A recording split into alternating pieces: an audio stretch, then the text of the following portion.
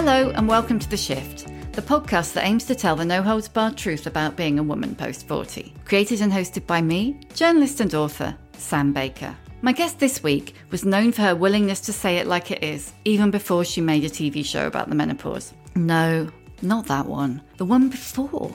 Broadcaster Mariella Frostrup was banging the menopause drum back in 2018 when her own ignorance about her symptoms at first shocked and then prompted her to do something about it. The resulting documentary, The Truth About Menopause, was a smash hit. And now she's followed that up with a book, Cracking the Menopause, written with her friend journalist Alice Smelly.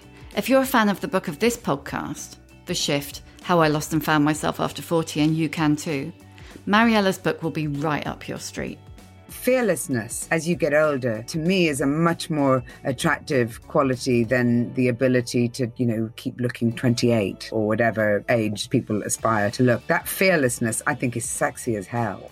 Mariella and I talk candidly about all things menopause, from menopause ignorance to sleeplessness to the bubble of poison bile that surrounds the whole subject. She also has plenty to say about women being scrap-heaped at 50 and why the time has come to stop bloody putting up with it. Okay, I've switched off the volume.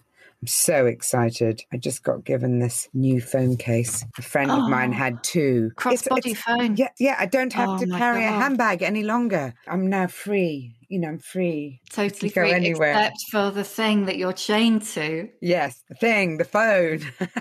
How long after you wake up do you look at it? Well, it depends. My treat to myself at the weekends, which include Fridays slightly, is not to switch it on, until I've gone and done something nice for me, like walk the dog or something. The thing I really resent, actually, is that my internet radio is unreliable. Because my favorite thing is to wake up with the news and, just make sure everything's okay with the world first. Because I'm a Cold War baby. Yes, well, not so great. Because my radio is unreliable, I now have to set the alarm on my phone and I absolutely hate it. And I've been meaning to find the time to find at least a slightly less unpleasant alert. I use my Fitbit to wake me up. Oh, do you? And that's Isn't that oppressive? No, because it just vibrates on your arm. So it's just like somebody nudging you. Well, you wear it in bed? Yeah, to monitor my sleep. Come on. My heart rate. My husband, I gave him for his birthday a watch. It's like the super god watch of fitness fanatics. And it monitors your sleep. And I borrowed it for about 2 nights and it was so shocking. Yeah. Well, I don't seem to have any of that REM. I don't do REM. But, don't get me started or we'll end up talking for half an hour about. But I am quite obsessed with looking at the different phases of sleep. I could understand I love the heart that. rate monitor. Yeah, as well. because the thing that menopause robs you of more than anything, and I don't think it's just menopause, it's sort of later life or midlife into later life, is the capacity to sleep properly. I always wake early, always have. It doesn't matter if I go to bed at 5 o'clock in the morning, I still wake up at 8 o'clock in the morning. That's the latest. But since I've been perimenopausal, then menopause, and now, past menopause, you just never know. Last night I went to my stepmother's funeral. I barely drank because it was just all too emotional and exhausting because I'd taken the flight at 6 in the morning to Dublin. I went to bed and I was in a reasonably nice room in a reasonably nice hotel right by the sea with the sea breeze rolling in. And I thought, this is it. I'm going to have a really good sleep. I got into bed at 9 o'clock at night, went to sleep at 10. I woke up at 12:30, wide awake. Why? Oh, no. Is insomnia the main thing? It's the main thing for me, which is interesting only insofar as I never realized it was even a symptom. So I started sleeping particularly badly from about 48 or something like that. And coupled with the sleeping badly, or as a part of it, anxiety, waking up in the middle of a really bad dream, right at the worst point when you're just about to have the dagger plunged into your heart or be pushed off a cliff or, just bad shit is happening. How to get the heart rate back down. Those were my symptoms for a couple of years. And it never even occurred to me. I mean, really, it didn't occur to me to go to the doctor even for about a year because I just thought, I'm going through a bad patch. I must be stressed and I don't know what about, so I'll just push on through. And then the less you sleep and the more anxiety attacks you have at 3 a.m, the more stressed you get, and then that just No, it just goes becomes on a more. cycle of dreadfulness, that goes on and on and on. And it was quite shocking to me, really, that I had no clue that those were part and parcel of potential effects of this kind of catastrophic loss of hormones that happens to us all. Yeah, I mean, I didn't have a clue either. And I think I was a bit younger than you. I was about 46 and just like felt shit, lost confidence. And it was probably a couple of years before I started having hot flushes. And then I thought, oh, well, maybe it's that. Exactly. That's the only symptom I was waiting for. So it didn't occur to me for a second that it was anything to do with menopause. And somehow, even though, I mean, if you look it up, you'll find stuff that says 50, 51, is the age.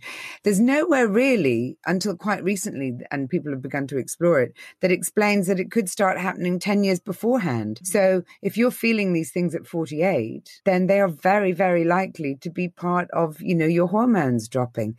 And the thing about the hot flush is some people get them appallingly badly. I mean, I interviewed women. I don't know how they can manage to struggle through with 50 of them happening a day. And, just horrendous. I had 2 in the whole of my perimenopausal period. Oh, you jammy bugger. Yeah, no, I mean, I know it's a result, but not sleeping is not so great. And they say that partly the thing with insomnia is to do with your temperature. And it not regulating itself. So I might have had temperature regulation issues without knowing it. But I mean, the 2 hot flushes, they were extraordinary. I've never felt anything like it, thank God, since. It felt like someone had put sort of a blowtorch to the soles of my feet and the heat just rose up through my body and kind of blasted out the top of my head. Yeah. It was the thought of that happening every time I was faced with a stressful situation or a bad night's sleep, too horrendous to even contemplate, really. Yeah, you're supposed to just carry on being excellent at life. Yeah, and not complain and not really bring it up as well. That's very important because, if you bring it up, it's sort of like saying, I've got calluses all over my body or, Get a bag over your head now and don't inflict us. So true. It's crazy, I mean, we're laughing about it and we should laugh because you have to sort of burst the bubble of poisoned bile that surrounds it. But it's so not funny, as well. When I started writing the book, the idea that we had been so maligned through history, it got to the point where it was completely preposterous. Aristotle, great philosopher, obviously everyone very much respects every syllable he's ever uttered. But he thought that we were just the wrong temperature, basically. Just wrong temperature. It's wrong. Everything about us is wrong. And in particular, our temperature. And the only way to regulate our temperature was to let the blood flow. And so the minute the blood stopped flowing, then we were just like absolutely poisoned with terrible things and, obviously suppurating sores, basically. Back to the sores. Back to the sores. That was obviously classical times. Medieval times, Albertus Magnus, he's a real card, Albertus. Women are packed with poison. And we can kill children by just staring at them when we get to menopause. We just have to look at them. Drop that dead. Whole witch thing, isn't it? Yeah, she just looked at them. And then you'd think it would have got better by the 19th century. But by then, any of us with a womb that was no longer doing what it was meant to do was repulsive, insane, and most repulsive of all, driven mad by desire and lust for men. Oh, right. Yeah. That's it. Have you felt that at all? Yeah, totally, all the time. It's so bizarre, isn't it? Because the fact that the whole menopausal experience has been defined by men. The only people who will never have a menopause. Yeah. I mean, did you have that experience when you started talking about it where people were just like, oh, nobody's interested? Oh, yeah. Don't talk about that. No one wants to talk about that. Not the 50% you're in, maybe. First of all, not interested. That would be anyone under the age of sort of 45, probably. And then slightly repulsed and slightly incredulous, particularly at the beginning because I was trying to make this documentary about it for the BBC. And Charlotte Moore, who's the sort of head of everything now, I think, was sort of like, yeah, that's a really interesting idea. I'm going to send you to see Tom, Fred, Jerry, blah. And over the course of about 3 years, I went to see Tom, Fred, Jerry, etc. And every single one of them sort of sat back in their desks as far as possible away from me as they could lean and went, it's an interesting idea, but not for us, not now. And so I would then bang off another email to Charlotte going, yes, it didn't work out. No, they don't want it. And finally she sort of said, okay, well, look, we're just going to do this, and kind of took control of it. But I think that was my first indication, because other than that, I'd probably really only tried to talk to my friends about it. And lots of them are younger than me. And the ones that are older were sort of like, oh, yeah, I had the same thing. Like my friends, I got nowhere with my friends. I felt like I was quite young. 46, that was young. But even the people who were older than me, the same thing. They were like, no, don't know what you're talking Men about. are what? Were you having hot flushes when you were 46? Probably my hot flushes kicked in at 48, but I had loads of, anxiety. And if the hot flushes had kicked in right at the beginning, then I think I would have known what it was sooner, rather than I just thought I was kind of falling apart. Yeah. The trouble is that the rest of the world is telling you that you're falling apart just because you're older. So to feel it physically while, that's what's being reflected back at you in the wider culture is really, really hard. I mean, I can't believe it's taken this long. Did you go through a phase where you were like, I shouldn't talk about it, I don't want to admit it because people will think I'm old, and therefore over the hill? Or were you always feeling really like, screw this, It's not screw this at all, but I have always been slightly driven by a sort of probably a bad tendency. It's probably not the best career-wise, but if something is regarded as unspeakable or something goes unspoken, then I just like to say it. It's like to poke that hornet's nest. I like to poke the hornet's nest. And also, frankly, as a woman, there's so many things that are supposedly unspeakable and unsayable. And I'm tired of it. I'm bored of it. I was quite good until I hit 30-ish. And then I got reanimated. I was quite angry until I was about 18. And then I just wanted to get a career going and just get a job and get a flat. And then I think when I hit my 30s, the injustice of it all just hit me again with a wham and reanimated me. And I think I've just, even without the menopause, just increased in incredulity and rage as the decades have gone by. And so now I think there's a sort of protective tendency in it, because if you speak the unspeakable, then the worst that could happen has happened, hasn't it? There's an element of that. So rather than wait for people to disparage me and ridicule me and ignore me and so on, I thought I'd just shout it really loudly and see what echo came back. I mean, I had someone on the podcast who afterwards messaged me and said, oh my God, my manager has gone mad. After it came out, said he was like, what did you do that for? Why have you gone around talking about menopause? And she's like, well, everybody knows I'm in my 50s. It's like basic common sense. Did you have any of that? Like, don't do that because you'll bugger up your career? Not in terms, I mean, no one who works with me would, my agent Polly, no, not that. I mean, my agent Polly, it wouldn't even occur to her to say, don't say it. But the interesting thing writing the book was how people divided into those who'd speak to you about it and those who wouldn't, and how much I kind of feel a debt of gratitude to the women who went, bring it on. Yeah, let me give you a quote. Let me discuss what happened with me. A lot of actresses were really reticent, actresses that I know quite well and have always presented themselves as incredibly feisty feminists. We're all like, oh, my schedule's so full, And I understand, you can't make people stand up to discrimination until they want to. And there is definitely a stigma attached. I mean, Patsy Kensit was so fantastic. Like, I've always thought she was great, but my respect and admiration for her quadrupled because she was one of the first people to go, oh, that's brilliant. I can't believe you're writing that.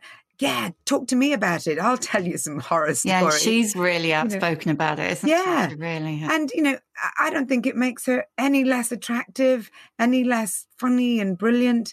It just means that she's not afraid. And fearlessness, as you get older, to me is a much more attractive quality than the ability to, keep looking 28 or whatever age people aspire to look. That fearlessness, I think, is sexy as hell. I think there's that thing, though, isn't there, that it's quite hard not to have absorbed in some way the sense that there is value in youth and the kind of attractiveness that goes with youth. And I think it took me, I suppose, the years that I was going through perimenopause to reach a point where I felt like, no, I'm in my 50s. I don't look 24. I don't want to look 24. I wasn't happy with how I looked when I was 24, I was actually less happy with how I looked when I was in my 20s. And now I did Loose Women earlier today, and they posted up this shot of me. I think I was about 22 or 23, this huge, the whole of my screen filled with this picture of me. And it was like, oh my God, how did I not see that I was, attractive? It's the classic Nora Ephron thing, isn't it, though? You spend your whole life thinking you're fat, and then you look back and think, damn, why wasn't I just walking up and down the street in my bikini? Or naked, even, and I think, we live in a society where youth is venerated above all else. And I think youth is amazing. I look at my daughter and her friends, and they're so perfect. And I wish that they knew how perfect they were, because they're riddled, sadly, with all of the same self-doubt, as far as I can see, as my generation were. And that really upsets me, because I think, have we not moved on from this? But as you say, I think as you get older, and particularly once perimenopause hits, and that it's a sort of staging post, it's a marker, and after which nothing's going to be the same. It's not necessarily going to be worse, but it's going to be different. And as you reach that point, you start, hopefully, to understand that although it's not the same as the youthful thing, and you definitely don't want to spend your time competing with that trying to maintain it, because it's just exhausting and you won't manage to. The one thing I am is quite a pragmatist. I don't like to fight losing battles. Yeah.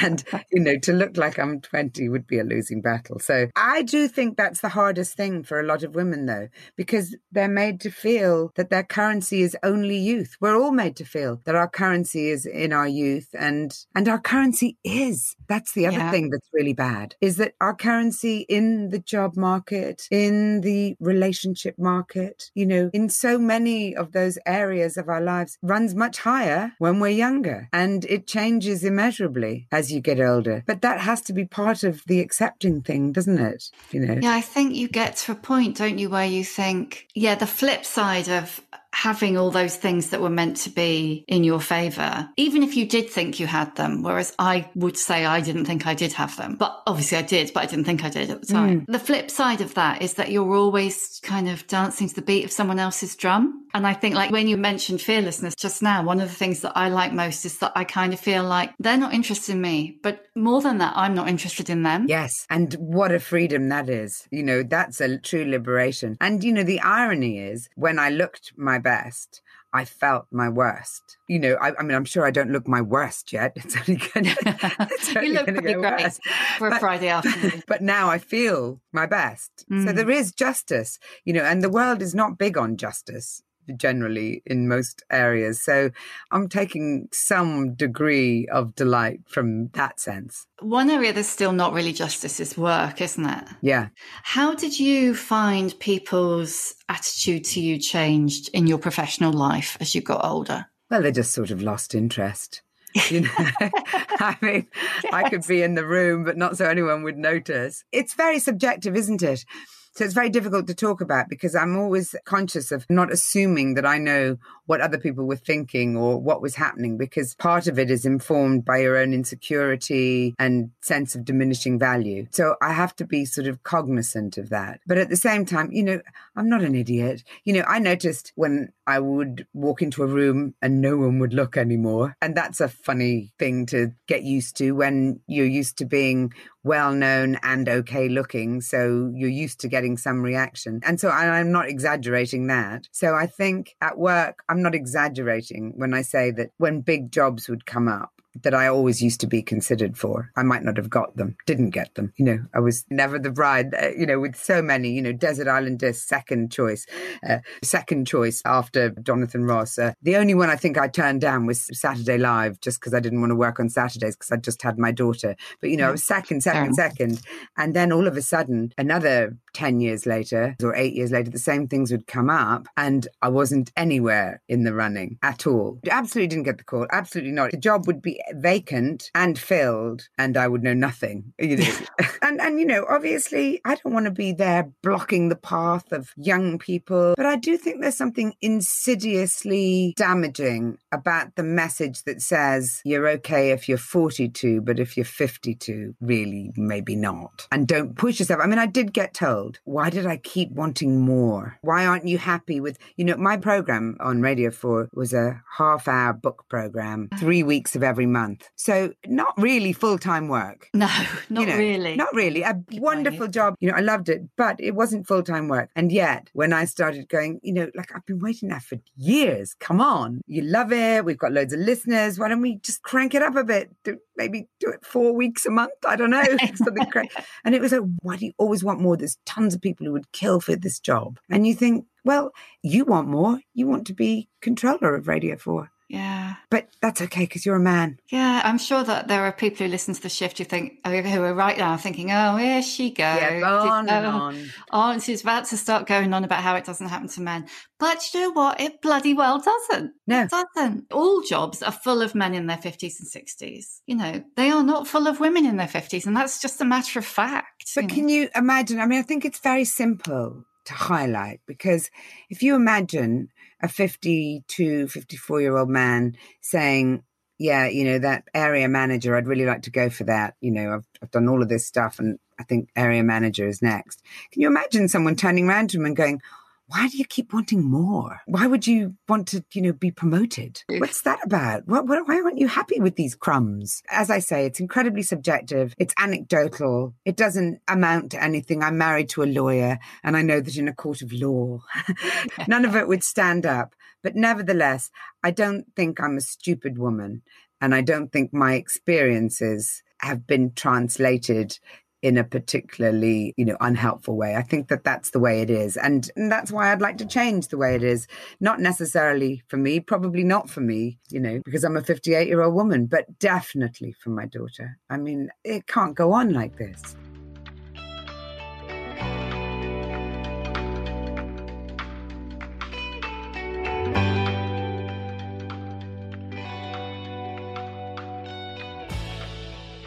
I mean, and the thing is as well, isn't it, that you can't be what you can't see, whether you're, a young working class woman, whether you're a trans woman, whether you're a young black man, whether you're a 55-year-old woman, and you turn on the TV and there aren't many others. There are more than there were. And there are certainly more 55-year-old white women than there are 55-year-old black women. Oh, I forgot what I was going to say now. Brain fog. Brain fog. But I have the double whammy of brain fog and the possibility, both my mother and my grandmother had and have dementia. And so every time I get brain fog, I think, that's it. That's it. They're going to cart me off any minute now to, Are there kind of like tests you can have? Yes, there are. But until very recently, there's absolutely nothing that they could give you if they found out that you were. So it was sort of like, why would you want to find out? It's the worst case scenario. Yes, you've got dementia. No, there's nothing we can do. Just wait for it. Something to look forward to. Yes, something to do when you're older and you've got no job anymore. But now I think there's probably quite good reason to go and have it checked. So I'm building up the courage. Yeah, it's a big thing. So is that one of the reasons you went on HRT? The reason I went on HRT was because I really fancied a good night's sleep and the dwindling of anxiety. And because I talked a lot to my gynecologist, because I was lucky enough to have a private gynecologist who was, I think, the third person I went to see in order to try and find out what was the matter with me. And she just went, we don't wait for blood tests. We don't take any notice of that stuff.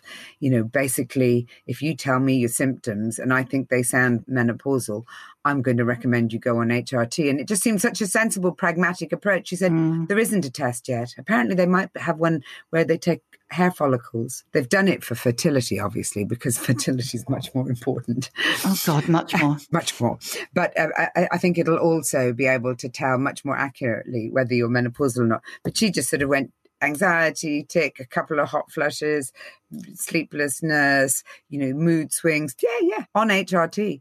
And she talked to me very sensibly about the risks. And she was Irish and, liked a glass of wine herself. And she said, how many glasses of wine do you drink a week? I said, I don't know, 5, meaning 8 or more. Yeah, and, half it, half that. And she said, that is 3 times as risky as HRT, and it all dates back to that 2002 women's survey. And one of the experts on that survey who spoke to us in the book and said he was absolutely apoplectic when they released it. They released it prematurely. They didn't check it with any of their experts. I was actually looking at it today. Hundreds of thousands of women have now got osteoporosis. Some have died of heart disease. And all the urinary tract infections that, old women live with, For a survey that reported results of which were completely inaccurate and over-exaggerated, I think there's a case there. It's just horrifying, isn't it? It's like, and I think that the rollout impact of that, not least because most GPs still throw it at you. Oh, yeah. But also, when I spoke to Jess Phillips a couple of episodes ago, she was saying, if I knew one thing about menopause, it was that I wasn't going to take HRT because of that breast cancer thing. Yes. And I was the same. Well, one of the reasons that we set about the book, Alice and I, was because we were sort of talking about it and toying with the idea. She's a health journalist. And then we went to this Empowered event at Limewood. And we went there and we, walked into this room full of, it must be 50, 60 women our age, all, well-educated, in charge of their lives. And they were saying things like, what are the symptoms? And one woman, and this is the bit that really stuck with me, she said, because they did a Q&A thing at the end, she said, I haven't given in to HRT yet. Yes. And you thought, why is that? It's like those people who say, I didn't give in to epidural. And you think, well, it's absolutely your right to make a choice. Absolutely right. But please don't wave it like a banner of pride, because it's not giving in, it's choice. And the more choice we have as women, we may be unused to it, but we need to encourage more of it and claim it. But it's like that whole judgment thing that basically surrounds every single thing that a woman does ever. I definitely went through this thing where I felt like, I'll be selling out, I'll be letting the sisterhood down, I'll be, being a wimp. Which is just crazy. Part of life. When you look into it and you discovered that perimenopause is just about a catastrophic decline in your hormones. So the sensible thing to do, and most women I know are pretty sensible and pretty pragmatic, if you've got a catastrophic loss of something, pump it up. Why wouldn't you? We're living now double the lifespans that women did 100 years ago, not least because, in our privileged part of the world, we don't die in childbirth. So why wouldn't we want to make those years productive and fecund in so many other ways aside from making babies? Fecund is such a good word. I love that word. I love it. I always wanted to someone say, oh, yeah, she's so fecund. But no one ever has yet. Yeah. No, and I don't want to say this, but probably no one's ever going to now. Not now. So you're going to have to say it yourself. Definitely not now. In the book, you have several GP horror stories, and I had so many when I with the women I was talking to for mine. And people told it's just part of life, just get on with it. I had spoke to one woman, her GP made her an appointment at a menopause clinic on the other side of London. When she got there, that menopause clinic had been closed for a couple of years. And they just actually made an appointment with another gynecological specialist, but not one who even specialised in the menopause. She'd just been pushed across London. Actually, if there's anything to be seriously militant about, I've got a friend who went to her GP and he said, I don't rate HRT. And you think, well, no, you don't. I haven't torn yet, but fuck off. Yeah, exactly. Really, really, really just get lost. Fuck off. But I think the thing that's most animating and infuriating is the lottery for women looking for support and help and supplements, whatever it is you want, whether you want HRT or you just want, bolstering up in some other way, depends on where you live. It depends on your income bracket. It can depend on the color of your skin. There's so many completely arbitrary and unrelated and shockingly irrelevant aspects to the sort of treatment that you get. yet. And the fact that it's not even mandatory as a subject in its own. A couple of hours one morning, most GPs will have done on menopause. And yet, it significantly impacts on, half the population. It just doesn't make sense. It doesn't make any sense. I sort of feel like all of that language around equality and feminism, all that leaning in from Sheryl Sandberg and everything, it's all encouraged in the workplace. But actually, in terms of reclaiming responsibility for our lives and demanding the things that we deserve, I still think we're just not good enough at it, And it's one of the very good qualities about getting older is just that you do get the confidence to go, no, I want that. And if you won't give it to me, then I'm going to go to another doctor who will. And I just wish that there was a magic wand that you could wave over the female population of the nation to make them feel that burst of confidence to go into their GP and just go, I want this. I've read about it. I've considered all my symptoms. And if you won't give it to me, then send me to someone who knows about the menopause because I know they will. I think the problem is when you reach that point, it's the point when I'm still on HRT too, but it's the point when you don't really need it anymore. But except for, yes, it's probably the confidence point. Yeah, you're probably not going through the worst of the symptoms, but to be honest, it's the insidious symptoms that are the worst. It's things like heart disease, it's things like osteoporosis that are the most dangerous things, and they're the things you don't even know about until someone takes the time and trouble to go, okay, I think you've got a big loss of estrogen going on and progesterone, and you need to take these things in order to make sure that those things stay healthy because you don't want your bones to be cracking. I've got a really good friend and she was just so patronizing when I started banging on about menopause and HRT and everything. She's exactly the same age as me. She said, I haven't had any symptoms. And, honestly, if you just ate better and if you didn't drink ever, she's very Gwyneth. And, it gives me no pleasure to say, but 10 years later, she phoned me up a year ago and went, I can't believe it. I've got osteoporosis. And you were like, I can believe it, but I'm not going to say. I can't believe it, but I can't believe your doctor never said, you should take HRT. Certainly our generation, I think maybe millennial and Gen Y women are a bit more outspoken, a bit less likely to put up with shit. But we weren't taught that, well, just go and ask for it. Just go and say what you want. But also, I'm more or less your age, just a couple of years younger. And you look amazing, by the way. Can I just say, because I know no one can see you while you're talking to me. Well, whatever it is, keep doing it because you look absolutely, your skin looks shiny and healthy and taut and you look amazing. You can come on anytime. But you know what it is? It's because I can't sunbathe because I'm all freckly. I'm really freckly and it's never stopped me. You tan though, don't you? My tan now is just freckles joining up with each other, basically, all over my body. My sun damage is immense. No, she's making it up. No, you can't. I used to put olive oil on and go in the sun. I used to get eczema really badly. And so for me, the sun and the sea were what made the eczema go away. One of my best friends lived in Greece for about 5 years. So I used to go and fry there every summer in my early 20s. And then my best friend lived in Antigua for about 4 years in my sort of late 20s, early 30s. And I used to go and fry there every Christmas for 3 weeks. So, there's no hope really for me. I've completely lost my thread now. Oh, I know. We were taught that we had to put up with it, weren't we, at work? So, and also like being a woman and the things that made you a woman were things to not be talked about.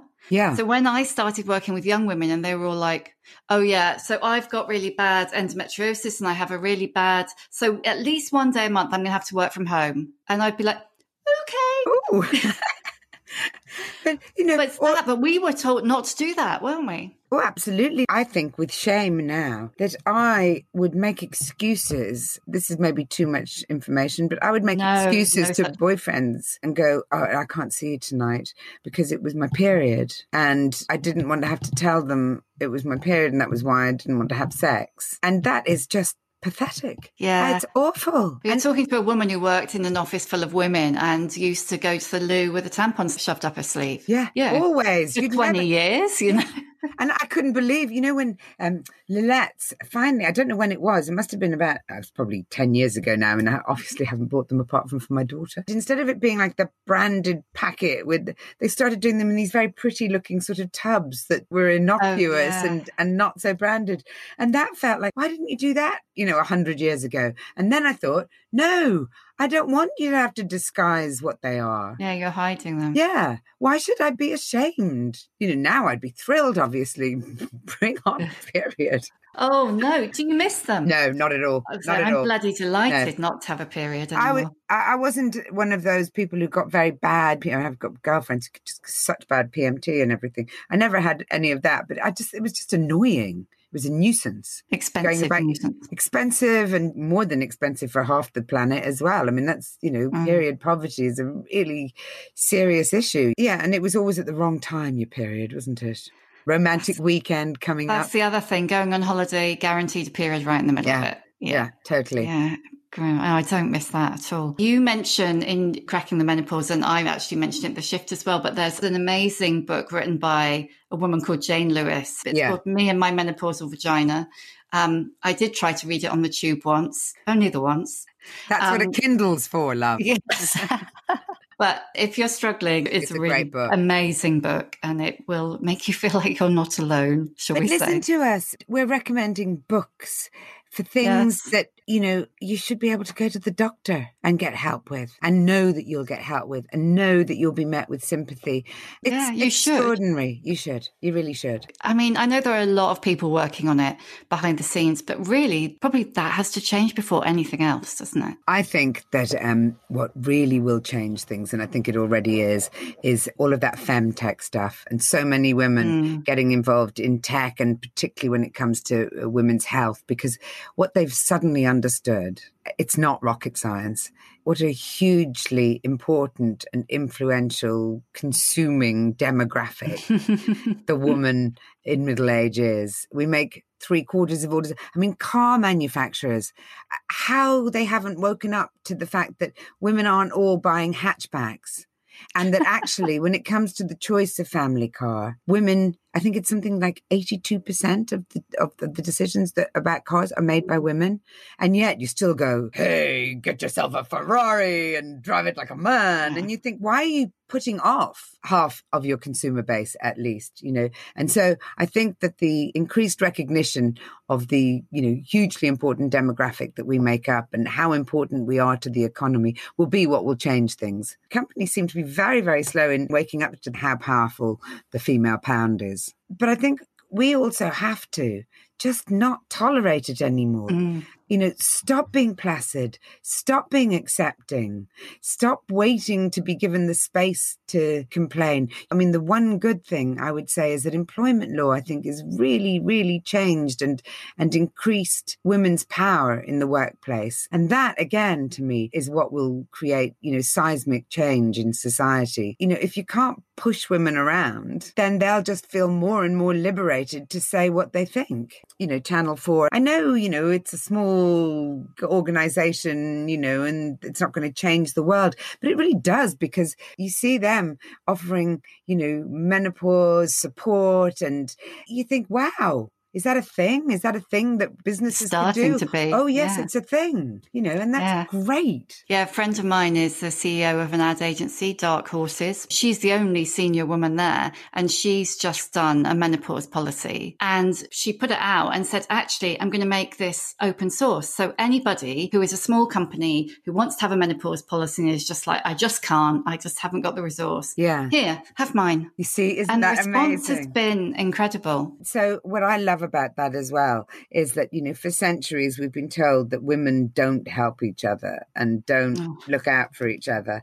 You've talked about fearlessness and being more confident. What are the best things for you about being, I suppose, postmenopausal? Is that? I think so. Yeah. I mean, who knows, honestly. My thing with HRT is that, I see no reason to stop taking it, and there's very compelling reasons to keep taking it. So I don't know if that means that you carry on being menopausal all your life. But anyway, I think you just mentioned the two things, really. The two most exciting things, I think, are a sense of fearlessness, almost a sort of sense of recklessness. Fearlessness teetering on recklessness, and confidence in jobs and things. Someone might say, would you do this? And something that you would have thought long and hard about and probably had sleepless nights worrying about, you now sort of go, yeah, sure, I'll give it a shot, and those things are so valuable again. I don't know about you, but I feel like I have the confidence to say no more. Oh, yeah.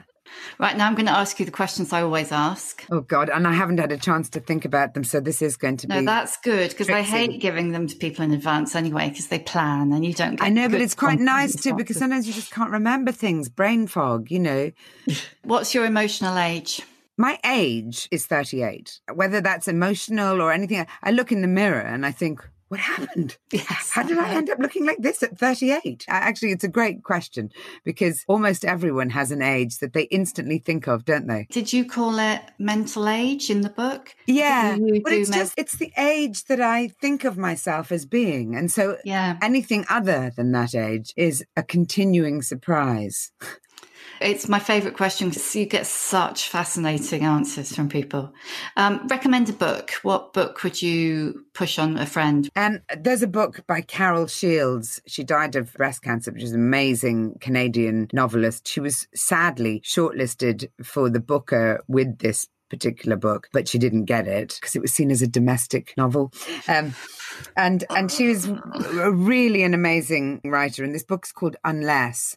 And it's about this mother whose daughter takes to just sitting on the pavement in a nearby town with a sign saying goodness. And she just can't understand what's going on with her daughter. And at the same time, she's writing this biography of a rather extraordinary woman who survived the Holocaust. And she's really struggling with that because no one will take this woman seriously. And she spends the rest of her time writing really furious letters to newspapers who've gone on and on about all the great big white male authors and failed to mention a single female writer. And all of it is written in this incredibly witty, light prose that initially disguises the fact that she is raging. She is so angry. I mean, Carol Shields, the author. And I read it again about a year ago, and it was twice as brilliant. So I just think for every woman, it's an amazing book to read because it just illustrates how so many of us live with this repressed undercurrent of bubbling rage that actually we should harness and use to our advantage more. You are not actually the first person to recommend that book. So really, who else recommended it? Annie Mac. Did she? Yes. Good old Annie. She read it after her mum. Her mum said to her, you must read this. And she just finished it when I interviewed her and she was like, oh my God, it's an amazing book. Oh, I'm so glad. Good. That's confirmation. Not that you need it.